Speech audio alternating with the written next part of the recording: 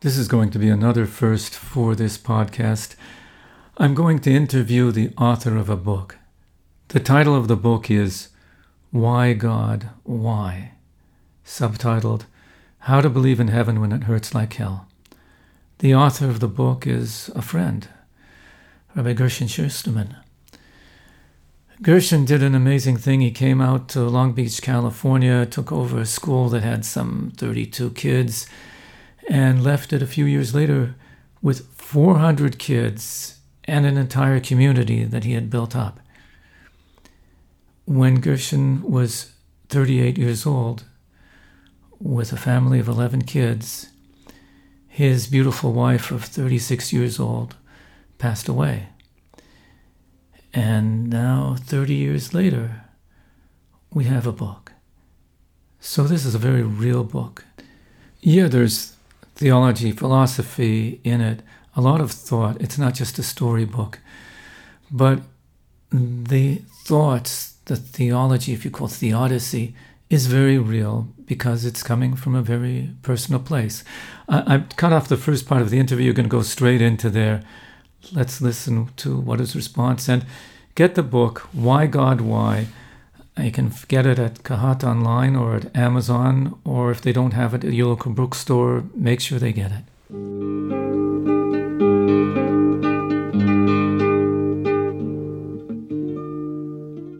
I'm quoting from your book on page 3. For the first time in my life, I have to ask myself those questions. Those questions you mentioned before. Where is God? How does he permit such a thing? Is there God? Is he loving? Is God loving? How could this? God is loving. How could this happen? So you say you had to ask yourself those questions, but on a deeper level than ever before. So you write, when someone else goes through a painful experience, we often say it's a test. But when we ourselves go through such an experience, we tell ourselves it's a tragedy. This is understandable. If we were not emotionally distanced to some degree from the losses of others, we would not get through the day. But when it comes to a loss we suffer personally, there's no such distancing. So now, as I reeled from my wife's sudden passing, I had to ask myself, did the answers I had been giving others for so long still make sense? And like you're saying, still make sense to you? Did they make sense? So my question is, basically everything you wrote in this book, you knew before. Correct. And you told it to others. You counseled others. So what did you gain through the dark tunnel? What is there some insight? Like, could you put it in a neat little package for us? And then we can unravel it after that. But can you summarize exactly in terse terms, what exactly is it you gained? First of all, using the words "does it make sense," logic doesn't change because you're stressed. If it made sense before you were stressed, it makes sense after you were stressed. And if it doesn't make sense after you were stressed, how did it make sense before? That's really the question. How do you get a better answer if it's the same answer as before?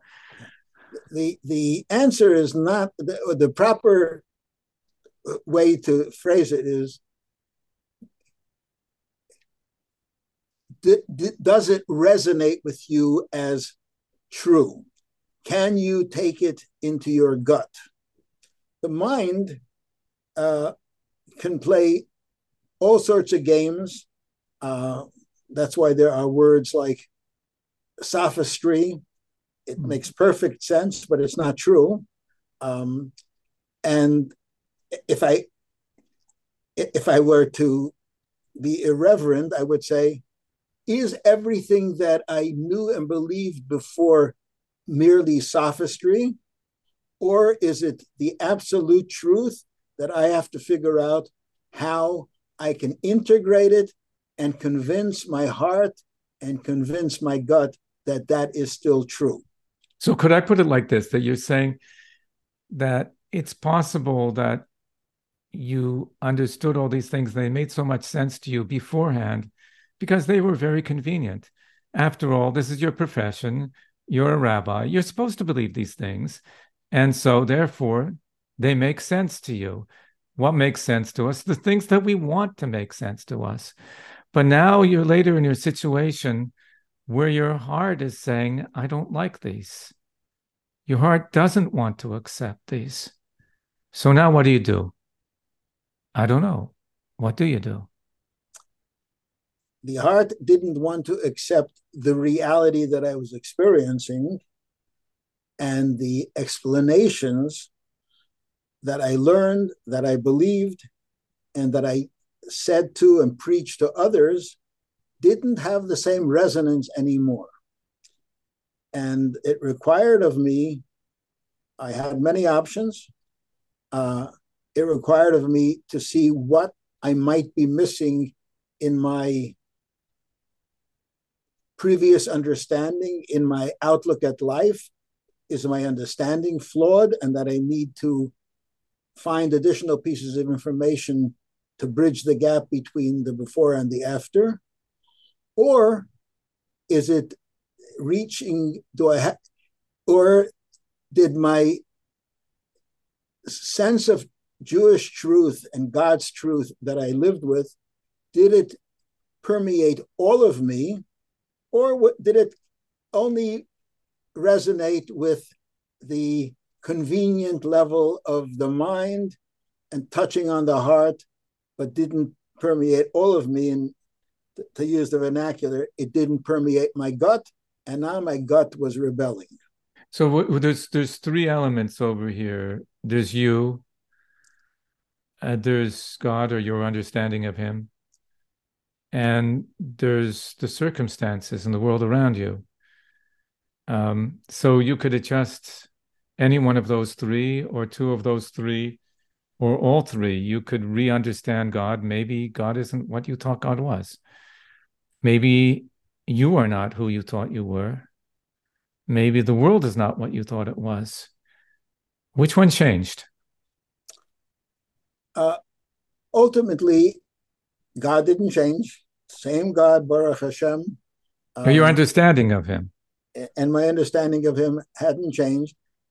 Let me say, in all honesty, you don't need to be a great Jewish historian to know that my tragedy was not the ultimate tragedy if I was born within a few years after the Holocaust, which was certainly the tragedy of tragedies for Klal Yisrael.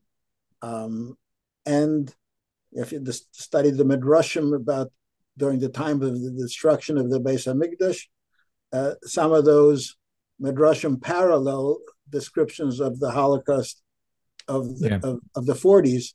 So tragedies have existed from the beginning of the Jewish people, even before they were a Jewish people, from the Bris Bein HaBesarim, the covenant between the pieces that where God revealed himself to Avram Avinu, and he told him that your children will be enslaved in Egypt for 400 years. This is an amazing story. I mean, just reading the text there, with even before you get to Medrash. Here's Abraham. He's God's beloved. He's God's PR man in the universe. And God is saying to him, I'm going to make with you a great deal, right? Your children are going to be like the stars of the heaven. They'll be your children, although it's going to be your dream, everything. I'll make a deal, but it's only going to happen after they go for 400 years into exile and be oppressed and persecution. And then after 400 years, can you imagine somebody coming to you today and say, I got a great deal for you, Gershon, but your children can be great because it can take about 500 years from now. So in the year 2523, by then, everything will be good. Are you ready to invest in the year 2523? I can't think of anybody today. I can't imagine anybody. And say, well, and it's going to be a lot of suffering. Are you willing to put them through that suffering? did he know the degree of suffering that they're going to have to go through? So, and the Medrash makes it much more painful, saying God gave him a choice. They could either go to hell or go into exile. Which one do you want? And it's either him or God who chose exile because it figured there's more profit out of exile and oppression than there is from just going to hell and just getting cleaned up. So, tell me, what is the Torah telling to us by saying this? Our destiny is tied. The only way we can get to our destiny is by going through this persecution, oppression. There is one pasuk that talks about the exile in Egypt, where it refers to Egypt as Kur HaBarzel. I will take you out of the iron crucible, which is Egypt. Yeah. And a crucible is a smelting pot which refines metal. So there's an allusion, a hint that in some way served as a refinement, which is one of the general understandings of suffering. But that's it. They don't elaborate. The Torah doesn't elaborate on it much more than that. I don't know. Hell would just be hell. I don't know. I guess hell is also a certain refinement. Gehenna is supposed to also refine the person, but apparently it just gets rid of what was there before. It doesn't make you better. Right. But in both cases, they hadn't done anything yet to need refinement. Maybe they needed to be refined to be at a higher level to be worthy of receiving the Torah. But that's the whole point, that there, you can't say that they're being punished for anything, because they not only didn't do anything wrong, they didn't even exist yet. So you can't go and say, well, you deserve it. It must have been something you did wrong. No, there's a very first instance over here where you're saying there's even though, as you cite a couple of times in the book, that the rabbis say, well, there's no punishment without sin. But here, there's no sin. What is this? What is this all about? And it's the same, by the way, with the Second Temple, destruction of the Second Temple. You see there, the rabbis are asking, like, why did this happen? At a time when we're keeping mitzvahs, we're learning Torah. Torah was flourishing. Why did this happen? There were no prophets forecasting this. Why did this happen? So it's not something new. In other words, it's not something new. So, with that historical knowledge, that God and tragedy can coexist wasn't a chiddush. Mm-hmm. And I grew up with parents who came out of Russia. I know of many families who not only lost people in the Holocaust, lost people to the hunger in Stalingrad. In our own families, they suffered real tragedy. So I don't want to in any way minimize the loss of a wife and the loss of a mother of 11 children, but it is not shocking. You just have to integrate it. So my question on God is not even the question on God. Actually, I don't know if you've seen the video. There was a couple who lost a child in the Pan Am flight that was exploded over Lockerbie. You mentioned that in your book as well, the crash between the two planes. How many 200 and something? No, it wasn't a crash. That was in the Canary Islands. That was no. I'm talking about the terrorist bomb. The Lockheed flight from Scotland. Yeah. Over Scotland. And this British couple lost a son, their only son, who had gone to a day school in London, and then it was in London, and then he went to learn in the yeshiva in Eretz Yisrael for a year, and then on his way back home, he and the other few hundred people in the plane were blown to smithereens. and they couldn't come to terms with it at all. They went to Eretz Yisrael. They met with every notable rabbi and every notable Kabbalist in Israel. Why? And whatever answers they received never satisfied them. And then they came to America and continued doing that. And they came to the Rebbe by dollars. There's a video available somewhere on that.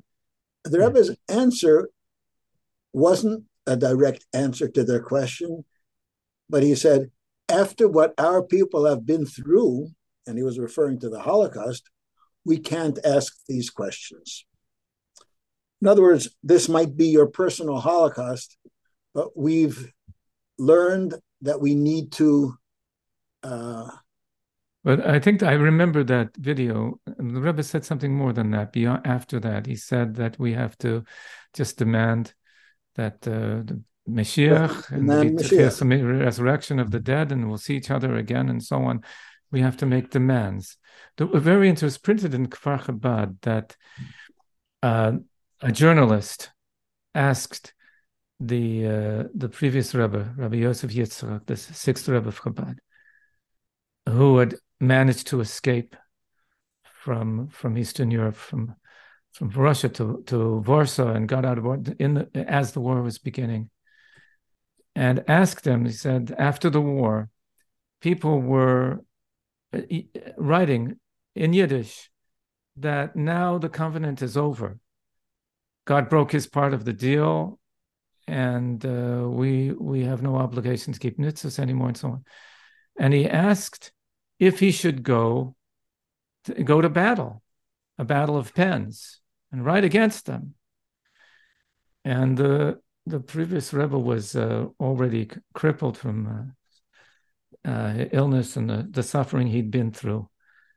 The answer came out through his son-in-law, who became the Rebbe, that his father-in-law had said not to go to war against them because they have a good argument, and God should listen to what they're saying.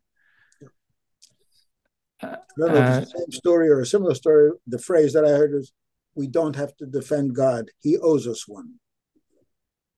I didn't find anywhere in the Torah where it says there's a mitzvah that you have to be God's advocate in court. It says you're supposed to be your fellow Jew's advocate.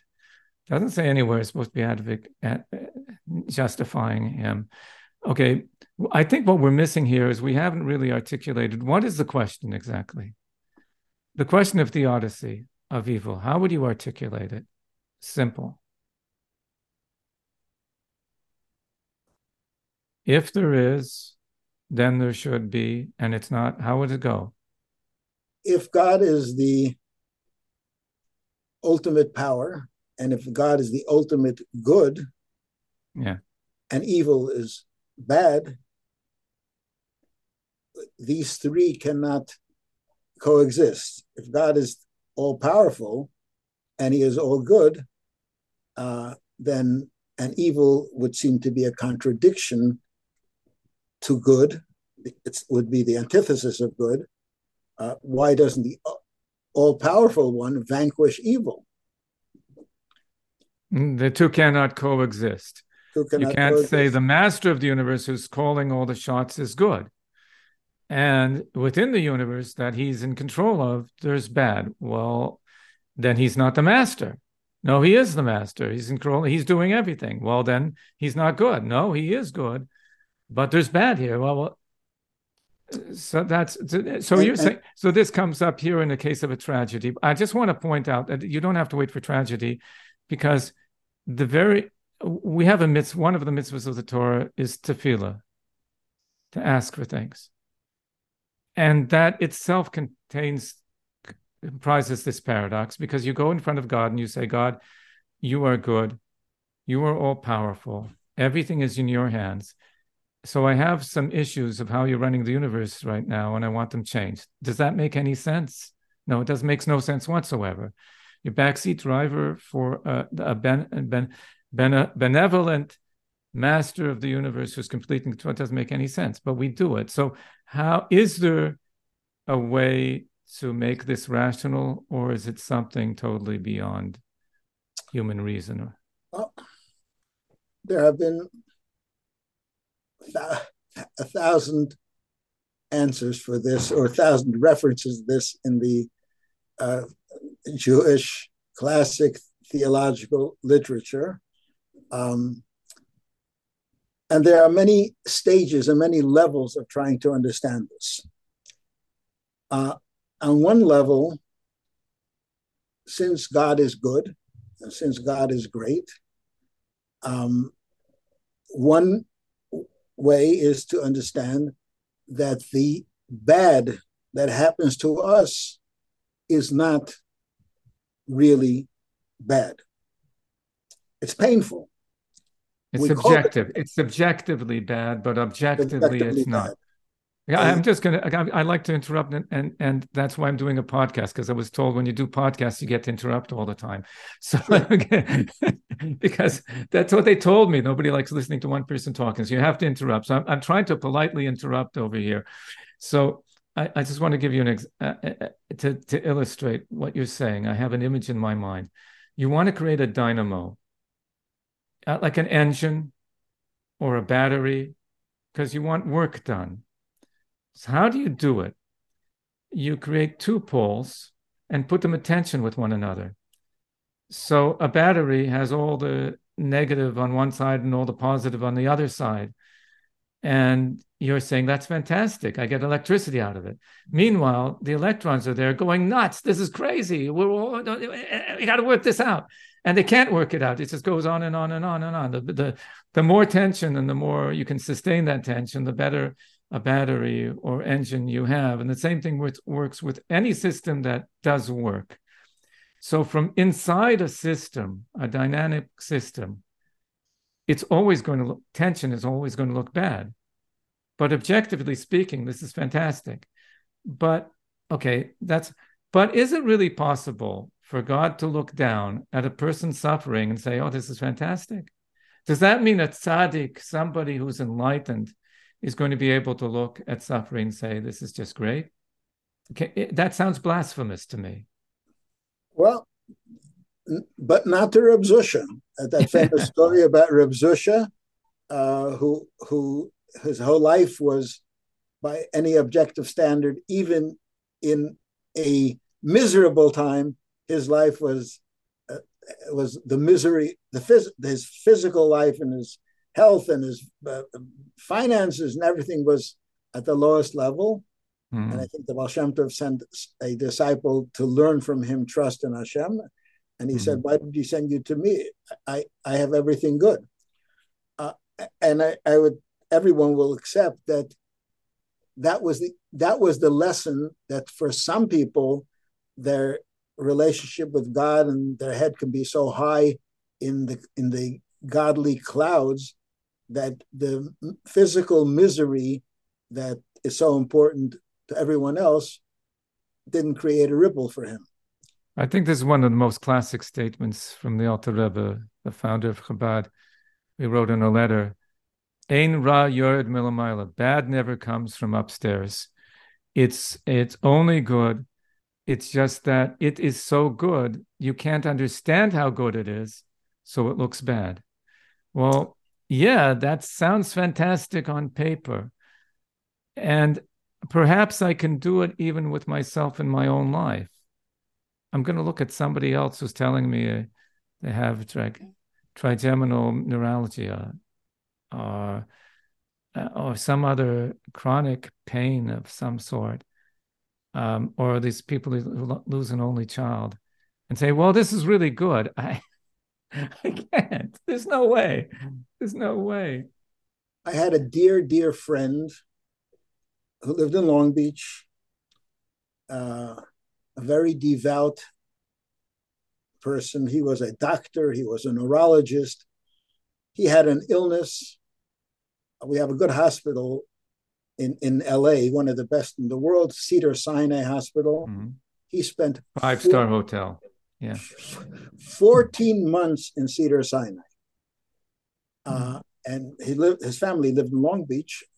And I was a close friend of him, and I had already moved to LA. So I was within 3 miles of the hospital, whereas his family was 30 miles from the hospital. So often I was called on to intervene, hop over to the hospital and do this for him, do that for him. And I did that. And happily, he was a good friend. He was also a Talmud Chacham. He learned Daf Yomi, and he was a, and it happened to be during the time when in the Shir Tanya was Igeres HaKodesh Siman Yud Aleph. Yeah, that's exactly the one I was talking about. Number that's 11. The quote that you're 11. quoting. Yeah. And he asked me, as he is lying in bed, miserable, his foot had recently been amputated, and he asks me to explain it to him. And he was nobody's fool, and he was intelligent. And I did my best to find the right words for him at that time. Was this after your own personal tragedy or before? This was before. Before. And then, after I finished, I spent a half an hour, 40 minutes with him. I went out of the room and burst out crying. I'm not a crier. That's not my makeup. I was crying for myself. I explained it to him and he accepted. Could I accept what I just taught him? And tell me, now, after and 30 years later, now are you able to accept what you explained to him? With the help of another few chapters in my book, yes. You need to write a few more chapters. No. I've found, in other words, the simplistic answer, and it's not so simple. A child who is punished by a parent doesn't understand why his father, who is always so good, seems to be suddenly become an ogre and a sadist. He's punishing him, but he's only 7 today, and when he'll be 15 and 20, he will quite understand that wasn't evil, it wasn't sadism, but in his world today, it was.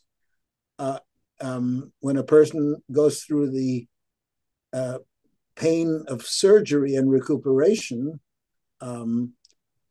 if he didn't have the sophistication of appreciating modern medicine at an earlier time, or a primitive from a few generations ago would see that, he would think that is cruelty and murderous. No, this was the analogy that the Rebbe gave for the letter about the Holocaust. Right. And however, there was a Jewish woman, an Israeli well-known woman, I believe it's Gula Cohen. A politician, right? Challenged them. Yeah. So, right. Very challenging. Who exactly is getting you're saying that the Holocaust was a surgery? Who's doing the surgery? What is the surgery about? What's being amputated exactly over here? But there's a difference, and in my book I actually addressed this very. I don't talk about. I know what you're talking about. Chaike Gruzman. She was a Chaver Knesset. That was her name. That's it, Chaike Gruzman. Yeah. See, it's one thing to say that what is experienced as bad is good. And it's another thing to say that which we experience as painful is purposeful. Hold on. There's a difference between saying what we experience as bad is good, or that which is painful is actually purposeful. You're avoiding the word beneficial.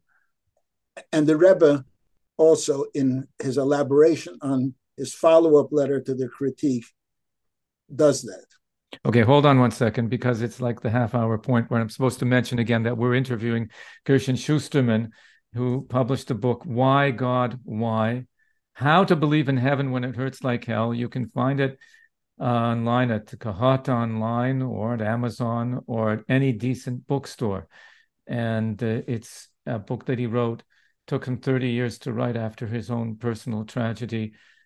And I think it's very easy to identify with him and will console a lot of people, because there's also a lot of thought. And right now, Gershon Schusterman is telling me that there's a difference between saying, reframing bad is really good, which is very problematic, or reframing pain as purposeful, but not pain as beneficial, but pain as purposeful. And I'm grappling with why beneficial is not good. And we can't say beneficial and we have to say purposeful. Explain that one to me. Okay. Beneficial would mean that the person gets the benefit from it and he can appreciate it. That's the benefit is another way of saying it's good. It's subjective. And if you don't have the tools by which to define it as good, you're stuck in a paradox. Oh, I see. So good, the way we understand good in our eyes when we say something is good, we mean I like it. It makes me feel good. That's our colloquial use of the word good and beneficial and so on. I don't think that's what, when the Alter Rebbe wrote those words in that letter, that's not what he meant by good. He didn't mean what you feel is good. He's talking about an objective good. I think that's one of the major problems we have in learning a lot of Jewish literature, but especially the book of Tanya, is that good and bad don't mean the same as we mean by good and bad. So beneficial has a different meaning. So it's not beneficial in that sense that you will feel it's good. But if you were outside of the universe looking in, then you would say not just purposeful, but beneficial. Right. That's the purpose to take you there. So for that, you have to have a figurative out-of-body experience looking down at yourself suffering and say, well, that's from that level, you're experiencing it as suffering. But if you looked at it from a higher vantage point, it would actually be good and beneficial.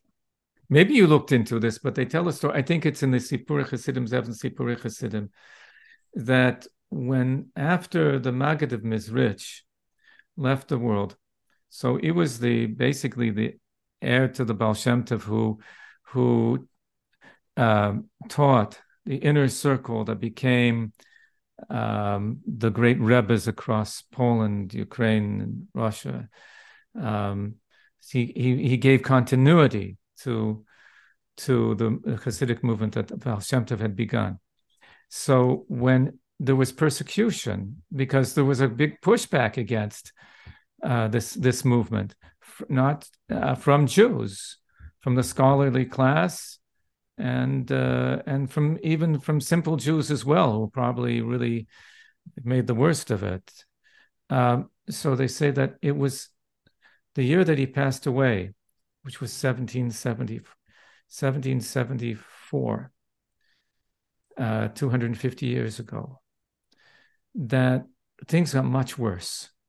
The persecution of the leadership of the Hasidic movement became much, much worse, unbearable for many, especially for those like Rabbi Levi Yitzchak of Berdichev. Berdichev was a big city and terrible persecution he had, and others.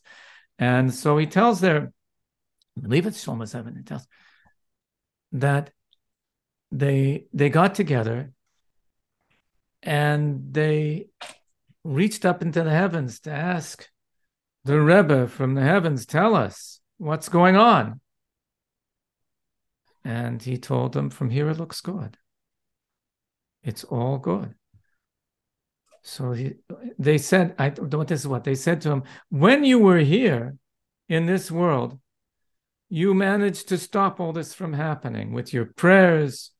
In a spiritual way, you managed to stop this from happening. So up there, you got a promotion. You're in a better place. You're in a better place now. Why aren't you stopping it now? And he says, I can't, because from here it looks good.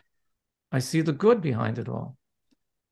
Now that leaves them in a predicament. So they say, well, should then we also just be accepting this?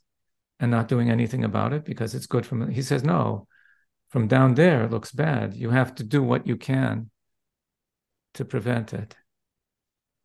Right. So in the same way, in the same dimension of reasoning, in the same dimension of experiencing, what the Maggid was experiencing, what the Jews down here were experiencing, don't come together. And for people who are suffering, and the challenge is put out there, this answer, while it is absolutely true, most people will have difficulty integrating it, and it would sound like sophistry. You're playing with words. You're good is bad, bad is good.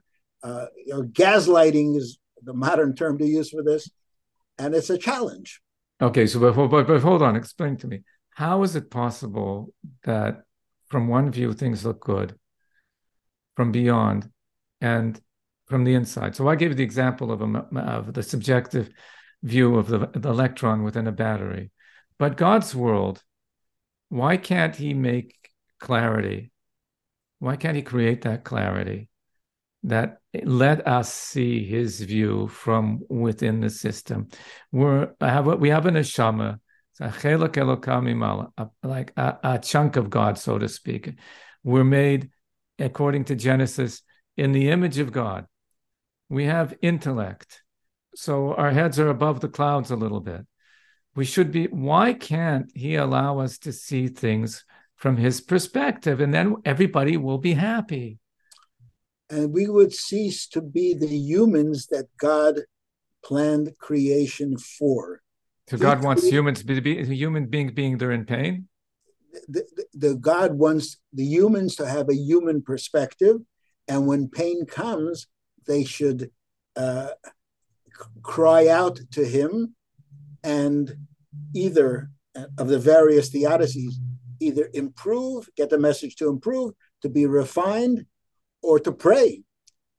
The tension needs to be there. If we will have God's perspective, your battery will fail because the negative and the positive would integrate and there would be no tension, or you would have a short circuit. I don't know much about physics. It's called a short circuit. Yeah, it's called a short circuit. You hack the tension of it, and it's gone. Right. And we wouldn't see evil for evil. And God, Yotzer or ubore choshech ose shalom ubore ra. God, just as he created light and darkness, he created peace and he created evil. Evil is a purposeful creation of God, so that man should have that tension.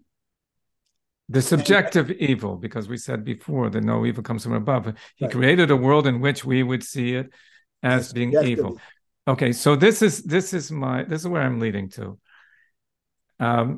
Perhaps our difficulty with theodicy, I think it was Leibniz who coined the term theodicy, and maybe we're approaching it from the wrong angle. As you point out, that Harold Kushner had a very twisted angle to it. He wrote a good book, but it's not Jewish theology. Maybe this notion that Torah is here to make us feel comfortable, to give us all the answers, maybe that's not completely true. This notion that at the core of the universe, there's a big exclamation mark from which everything is now understood, maybe that's also not completely true. Maybe at the core essence of Torah, which is the core essence of Torah, there isn't an exclamation mark. Maybe it's a question mark. Maybe truth is a question, not an answer. Yeah, that's something that Tzvi Friedman would say. No, Rashi says it. Rashi says at the beginning of the Torah, the first verse of Torah. Rashi says on the very first verse of Torah, this verse is only saying one thing. It says, ask a question. And when you get to the very center of the Torah, in counting in words, which are the basic unit of Torah's words, what's at the very center of Torah? Darosh, darash, which is ask a question with a space in between the two words. That's where you're supposed to write your question in. Ask here. So I'm not certain of this, but I think maybe when you get up to like the big, great mahogany desk in the sky and you ask God all your questions, he'll say, right, you got the answers right.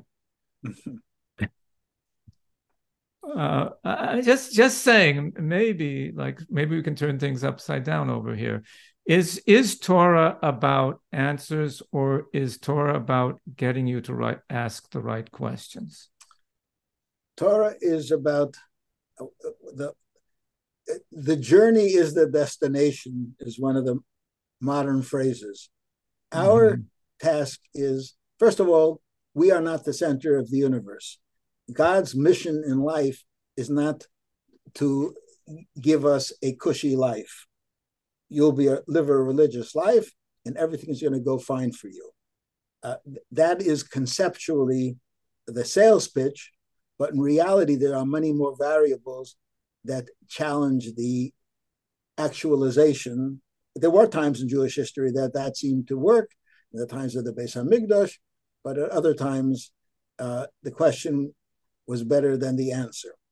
So that's your tension between the words beneficial and purposeful. Right. If we accept that,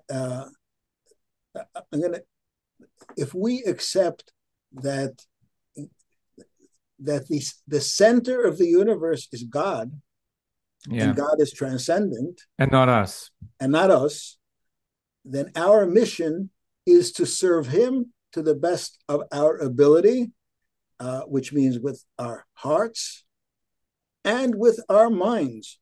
God doesn't want us to worship Him as robots. God wants us to worship Him totally, and He gave us minds, and the mind must be able to integrate understanding of God and of His mission for us. Tell me, so Moses, right? So Moses, how does God choose Moses, right? What does Moses do that's outstanding at the very event where he gets chosen to go on his mission? So what he does, he sets up a burning bush in the middle of a desert, right? And the burning bush is not getting burned. So now I haven't tried this out, but I would like to at some point. There's this road that goes from Los Angeles to Las Vegas. People zoom along the road and the buses go along the road. Somewhere along that road, I want to set up a little burning bush that doesn't get consumed. I want to see what happens. I want to see how many people stop. Maybe become a tourist spot. They'll get off the bus and here we have the burning bush and people take selfies by it and so on. Maybe some environmentalists will come along and try to put it out. Who knows? Whatever. But will anybody come along and say, will stop there and say, what's going on over here? Or maybe a scientist, he wants to publish a paper or something like that. He'll publish his paper and then he's done with it. Okay. My point is not that, that's kind of facetious, but that Moses is the one who says, I have to go and see what's happening over here. This is very amazing. A bush is burning, but it's not. He's using his mind and he's asking a question. So he's one who asks a question. And he continues asking questions because when he gets down to Egypt, he tells God, don't send me. I'm the wrong man for the job. Okay. And God says, you're going. Okay. So finally he has to go. And he goes and he tries it out and it backfires. Things get worse instead of better. And he goes back to God. Well, I got another question for you. Why did you send me? I told you not to send me. By sending me, you're just making things worse for the people. Lama Heriosa, why are you mistreating your people by sending me? He has more questions. So it seems the person who gave us the Torah was very good at asking very difficult questions, which he didn't necessarily get an answer to. So it could be, I'm saying, that's what Torah is about, is getting to ask you to ask Moses type of questions. But there's an interesting commentary on the story of the sneh, that the bush, the burning bush, yeah, didn't get extinguished represented the Jewish people and its 4,000 years of suffering. And Moses, when he saw the burning bush, and the Medrash says that he saw in the fire of the burning bush, he saw all the suffering of the Jews throughout the various exiles.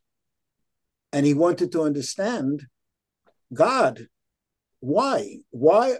Explain to me your truth. Why do the Jews suffer? And as he approached, he covered his face and stepped back. And the Gemara says God held that against him. You had the opportunity, and then you refrained. You covered your face. You didn't want to see the answer. You didn't want to see the answer. And the phenomenal answer is, God, if you want me, he understood intuitively or prophetically that this was the first vision to God, the test for him, for the leader of the Jewish people, that if I understand your perspective, I will become godly and I will not be the leader of the Jewish people whose destiny is to suffer. I would rather stay with them and not understand and fight for them and argue for them and ask Loma Hariosa than to have your divine understanding, and then I will become a passive leader. I won't lead them. I will be your lackey. Throughout the world, there are many different responses to suffering. Amongst the Abrahamic religions, I think each one of these has a source in Torah. Those amongst we call the Abrahamic religions, but also amongst the Greeks in India. I don't know much about China. So one answer is, why did this happen to this good person? Well, one answer, well, is he not good? He must have done something bad. It has a source in Torah, right? There's no punishment. Another is, well, that's the will of God. It's just the will of God. That's why this person is suffering. So you say somebody has, God forbid, like I said, trigeminal neuralgia is a terrible, horrible disease. It goes a suicide disease, even though it's not really. But somebody said, well, the person must have sinned. The other person says, well, that's the will of God. We can't understand. They both have a source in Torah.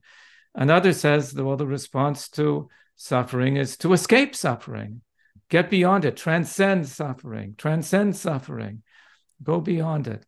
That also really has a source in Torah, to transcend suffering. But I think the dominant Jewish response of the Jewish people is become a neurologist and heal the person, find a cure. Rapo yirapeh. There's a doctor. The doctor has to go. So become that and do that. It's a beautiful statement. The Gemara says, Yalsa, the Rebbitzin of Rav Nachman, she says, for everything that God made forbidden, he made something permissible. And she served him food that tastes just like bacon, and said, you're not allowed to marry your brother's wife, but there's a mitzvah of yibum where you do take it. Each thing that the Torah made forbidden, there was something exactly like it. Like anybody who's come to shul both on Yom Kippur and on Purim, can tell you about, Yom Kippur and Simchas Torah. Are these people into fasting or these people into feasting? What is it? Are they rational or are they crazy? Everything in Torah is there. So they asked the Baal Shem Tov, what about heresy? Where is that permissible? And he said, when a person is suffering, you do good for them. You have to do good for them as if there is no God. Be a heretic in God's name. So I'm just saying that maybe the answer to suffering is go out and solve the problem. Yep. I bring that in the book, and as you're aware. It's there. It's there in the book as well. It's in more than one chapter. I saw it there. I just wanted to say it in my own name instead of it in yours. But you do have that, I think, in chapter 3 and And later on in the book, you get back to it when you're talking about the Holocaust, I think. But everything's there in the book. I want to just clarify one point. Yeah. There is the level of our relationship with God where we challenge God and we argue with God and we complain against God and we have to submit to God. But that is the God that is in our realm of understanding, even though he is infinitely more greater than us. But at least we have the commonality that he wants to be understood, and we're trying to understand him, and we have questions that we don't have answers for. Mm-hmm. The going back to the beginning of our conversation, there is the element of God, the creator, who created everything. He not only created time and space and everything in it, he created all the values. He created right and wrong. He created good and evil. He created everything. That God is not, we don't understand that God. That God is unknowable. And that is the same God who runs the world. Hashem Elokeinu, Havaya Elokeinu, the transcendent God, the unknowable God, this contorts himself to be our God. And there are no two gods, the unknowable one and the knowable one. The same God allows certain parts of himself to be understood. If there's a question of why bad things happen to good people, is why do you expect to understand that answer? It's coming from God the transcendent, and how would you expect to understand it? Oh, it's a beautiful line from the Rebbe, that if God was only a little smarter than me, so why would he be my God? Yeah. So it has to be totally transcendent. So at a certain point, the ultimate answer, as it were, to why bad things happen to good people is because God is unknowable. So there's really no question. All that is required is to submit to the truth that God is unknowable and he is perfect, and from him emanate good and evil, and therefore to him he can integrate. Submit to the truth and submit to his transcendence. That's what Islam took from Torah. I think as soon as you're giving an answer, there must be tension to that answer. And the submit has to be, and at the same time, demand an answer.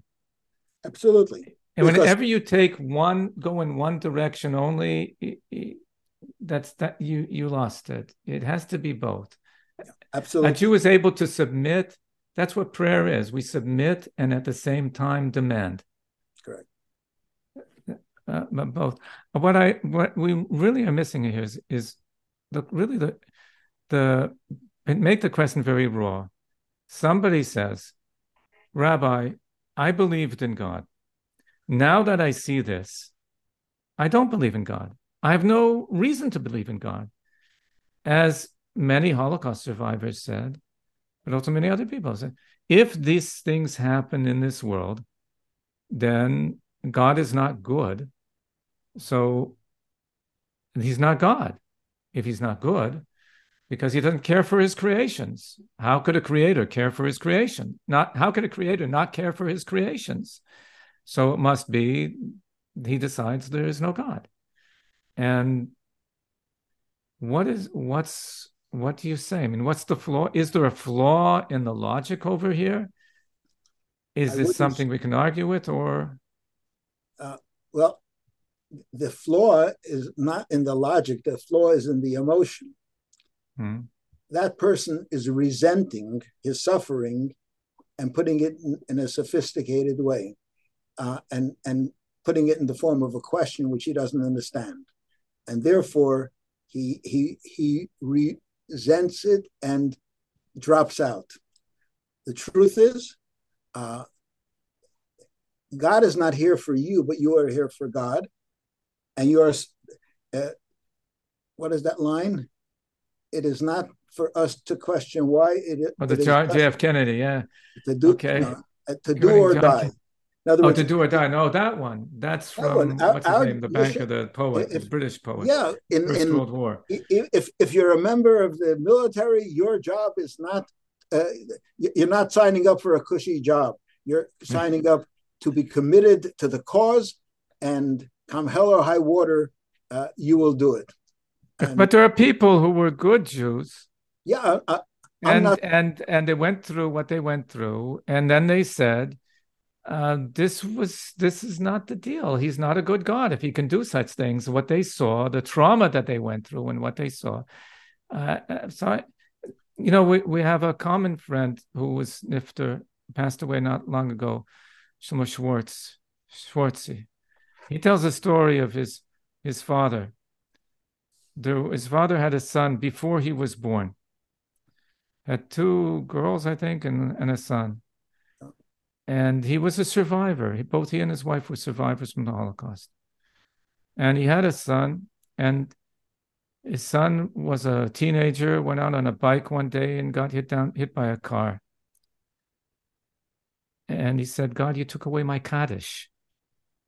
I have one son to say, God, we survived. I lost everything in the war, all my family, everybody. Came, I rebuilt life. I had a son. He was one to say Kaddish for me. The Levaya, the funeral, was on a Friday. By the time he came home, it was Shabbos. He went into his home, turned on every single light in the house, and turned it off again. It was the one time in his life he broke Shabbos. He never broke Shabbos again. He needed to show God that he was angry with him. So when I hear that story, I can imagine the tumult in the heavens. And I can imagine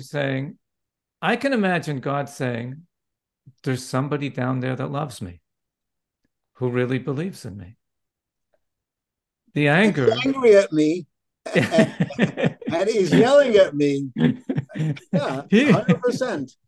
100%.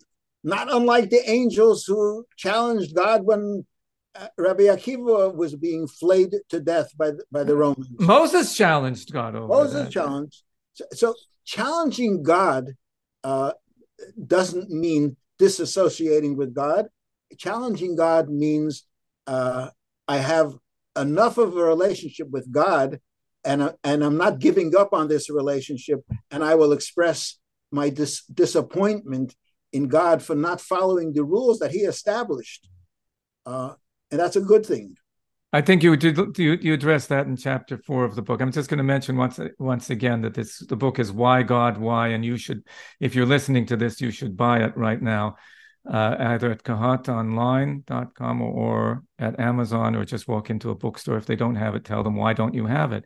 Because for a long time, nobody's written such a book to present Jewish theodicy in a broad way and from an experiential point of view for the modern person. So please get the book now. And what we're saying is that the outrage with God is an expression of your faith in him. Barry Rabinowitz wrote that in a book, and he's dealing with the Holocaust. And I believe he wrote that those who are able to rationalize the Holocaust are those of little faith. What kind of a God do they believe in? What have they made? What a petty God have they created for themselves? Whereas those who have outrage are the ones who are expressing true faith in a God that they just cannot come to terms with. That's how great he is. Yep. But what is the existence of evil? Could it be held as evidence that there is no God? Can it be held up as specimen number 1 in court? Exhibit. No, on the contrary, the existence of evil, which God himself takes authorship for Obore Ra, God created evil, is I have confidence in you that you don't want to live a meaningless life. You want to have a challenging life and to achieve over the evil that will be sprinkled throughout history. Well, I wouldn't hold it a survivor of any great tragedy to task over it. And but I would never mostly, say I'm not this. hearing it from those people. I'm hearing it from people who just want to get an out, and they bring up all these issues, and they're saying the God is too transcendent to be God. Basically, if I can't understand him, he can't be God. But really, it's the other way around. If we could understand everything, then it would be us that's God. Yep. There must be something entirely transcendent from us. They did a study in Tel Aviv University, and they found that I think 14% of people who went into the camps without religion, with not believing in God, came out with a faith in God. 14%, you said? I think so. I think that's the number. I saw it in yeah. Don't quote, but and if it was, I believe my recollection is there was 14%, but even if it's 4%, it means that people looked at their life and death in front of them and they said, why me? I had nothing to do with God. And if I'm being chosen because I'm Jewish, it means there's something in me that is part of this dynamic and I have to figure it out. And they figured out because I am a Jew nevertheless, even though I wasn't observant and even though I didn't believe. And you know what? That opened them up. Sometimes you see purpose in tragedy. If you don't see the purpose in tragedy, you wasted a tragedy. Wasted a good tragedy. Wasted a tragedy. Will you see that it's beneficent? Perhaps not. But at least you shouldn't waste it. And I probably with all the things, people ask, why did I have to grow up in a home where I was served treif meat and only find out later that I'm supposed to keep kosher? Why did God do that to me? I guess with all those things, we have to find purpose afterwards. And I just want to throw in one line, putting all this abstract philosophical stuff into on a tangible level. Either we are all victims of circumstance, or there's a God who created us for a purpose, and we have agency, we have freedom of choice to choose how we are supposed to deal with this crisis. So that's very stark. You're putting it as a contrast between the victim, which is very victimization, self-victimization is very popular today with the Generation X, and unfortunately hoisted on us from multiple sources to have an interest in it, or a sense of proactive agency. And Jews did not come out of the Holocaust with a victim complex, as much as many people want to sell that to us. We came out as we're going to rebuild, which we did rebuild. I grew up with the Holocaust as the frame and context of Judaism. I would walk into the Jewish Community Center. This is in Vancouver, British Columbia. And in front of you, as soon as you walked in, at first it was in the hallway, then they put it up in the teen lounge, was a gigantic mural of bones and starving skeletons behind barbed wire. And this is to remember who you are. You are the victim. And this was in the early 60s when American Jewry had finally faced up to that there was a Holocaust. And it became the raison d'etre for Zionism, for Israel. And as much as it is a miracle that we survived the Holocaust, it's a miracle that my generation survived that inculcation and came to realize, no, this is not who we are. This is not who we are. We are an ancient people who existed before the Holocaust. And we're going to get beyond that. Historically, the Holocaust is the biggest and closest to us. But historically, in the second half of in the second millennia, in between year 1000 and 2023, there have been many, many mini Holocausts, which we don't have to elaborate on. And if at any point we took the way out, justified, if we are going to suffer, we're going to be exiled from Spain, we're going to be exiled from France, we're going to be exiled from London, from England twice. We were exiled from England twice. And we'll say, oh, we're going to drop out. There wouldn't be a Jewish people. The Jewish people are the people who, like today is a Thursday. Mm-hmm. We said in davening, look from heaven. We are being scorned and pillaged. And nevertheless, we did not forget your name. Don't forget us. It is that submission to God's purpose, which we often don't appreciate, but we are committed to that purpose, and that's why the Jews have contributed what we have from Abraham to today. I think basically your response, which comes out in the book as well very much, is that the response to suffering is purpose, is a sense of purpose. You're not going to be able to understand why. That's beyond you. You can ask, because nobody's stopping you from asking. But it all has to be framed within a sense of agency, of purpose. I am God's agent here in the world. What am I going to do about this?